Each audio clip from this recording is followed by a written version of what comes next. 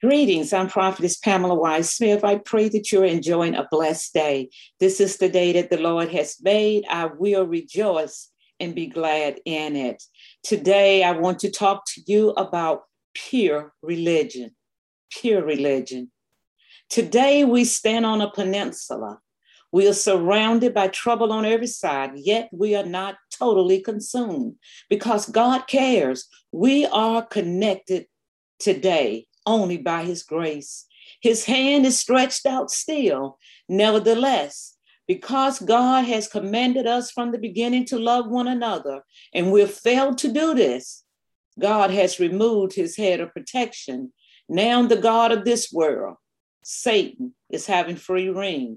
This outpouring of trouble that we see today is of the devil's doings, and God has allowed it because we have refused to cry out to him. It is written, if my people, talking about the church, if my people, which are called by my name, shall humble themselves and pray and seek my face and turn from their wicked ways, then will I hear from heaven and will forgive their sin and will heal their land. This comes from 2 Chronicles 7:14. God says in James 1:27, pure religion and undefiled before God and the Father is this, to visit the fatherless and widows in their affliction and to keep himself, talking about us, we need to be kept unspotted from the world. The Lord's special concern for defenseless people, cooped with the threat of retribution, should have deterred us from abusing defenseless members of this society. Unfortunately, we have ignored this despite the frequent echoes of God's concern. Don't be deceived. God is not mocked. Whatsoever we sow, we shall reap. We have sowed seeds of corruption. Now we are reaping corruption. What God promised has become a reality. The purpose and goal of a Christian is to be transformed in mind to the image of Jesus. That mind that be in Christ should rest, rule, and abide in us. Our character should be that of a loving and compassionate person, especially to the most helpless of our society. This mandate from God is imperative, it's extremely weighty. This is what God says concerning this commandment. God has promised that he would execute judgment and righteousness, that we are to execute correction, that we are to execute judgment and righteousness and deliver the spoil out of the hand of the oppressor. God says that we are to do no harm, that we're to do no wrong, that we're to do no violence to the stranger, the fatherless, nor the widow. Nor are we to shed innocent blood. Innocent blood. Shedding of innocent blood, God hates. He hates abortion. Those unborn babies are children. We're not to shed innocent blood. These people are the objects of God's special care.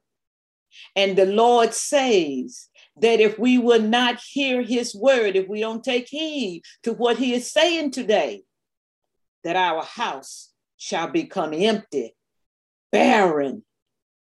And why will he do this? It's because we have forsaken his covenant. We have worshiped idol gods. We have served them. We have put other things before God. And God is not pleased. He's not pleased. When we build our houses by unrighteousness, his wrath comes upon us.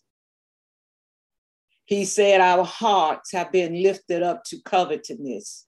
We have shed innocent blood. We have oppressed people. We have lifted up violence. He said in our prosperity, he cried out to us, yet we would not hear his voice. Yet we had a deaf ear. We turned a deaf ear to his voice. And God is not pleased. Yet, if we turn even now from our wicked ways and seek his face, God has promised to heal the land. Those of us, those of you who are under the sound of my voice, he promises that he will cause us to prosper and he will lead us in the way to go if we take heed to what he is saying. God will bless the righteous and surround us with his favor as with a shield. God loves you. I love you too. Don't let what I've said to you today discourage you, but allow these words to pull you out of your bed of complacency. Because all God wants to do is bless you and surround you with his favor. God loves his people. God loves his people. And those who are weak and defenseless, let's stand up for them. Let's do what God has called us to do. Let's execute righteousness and judgment. God loves you. I love you too. Be blessed. Trust God with your tomorrows.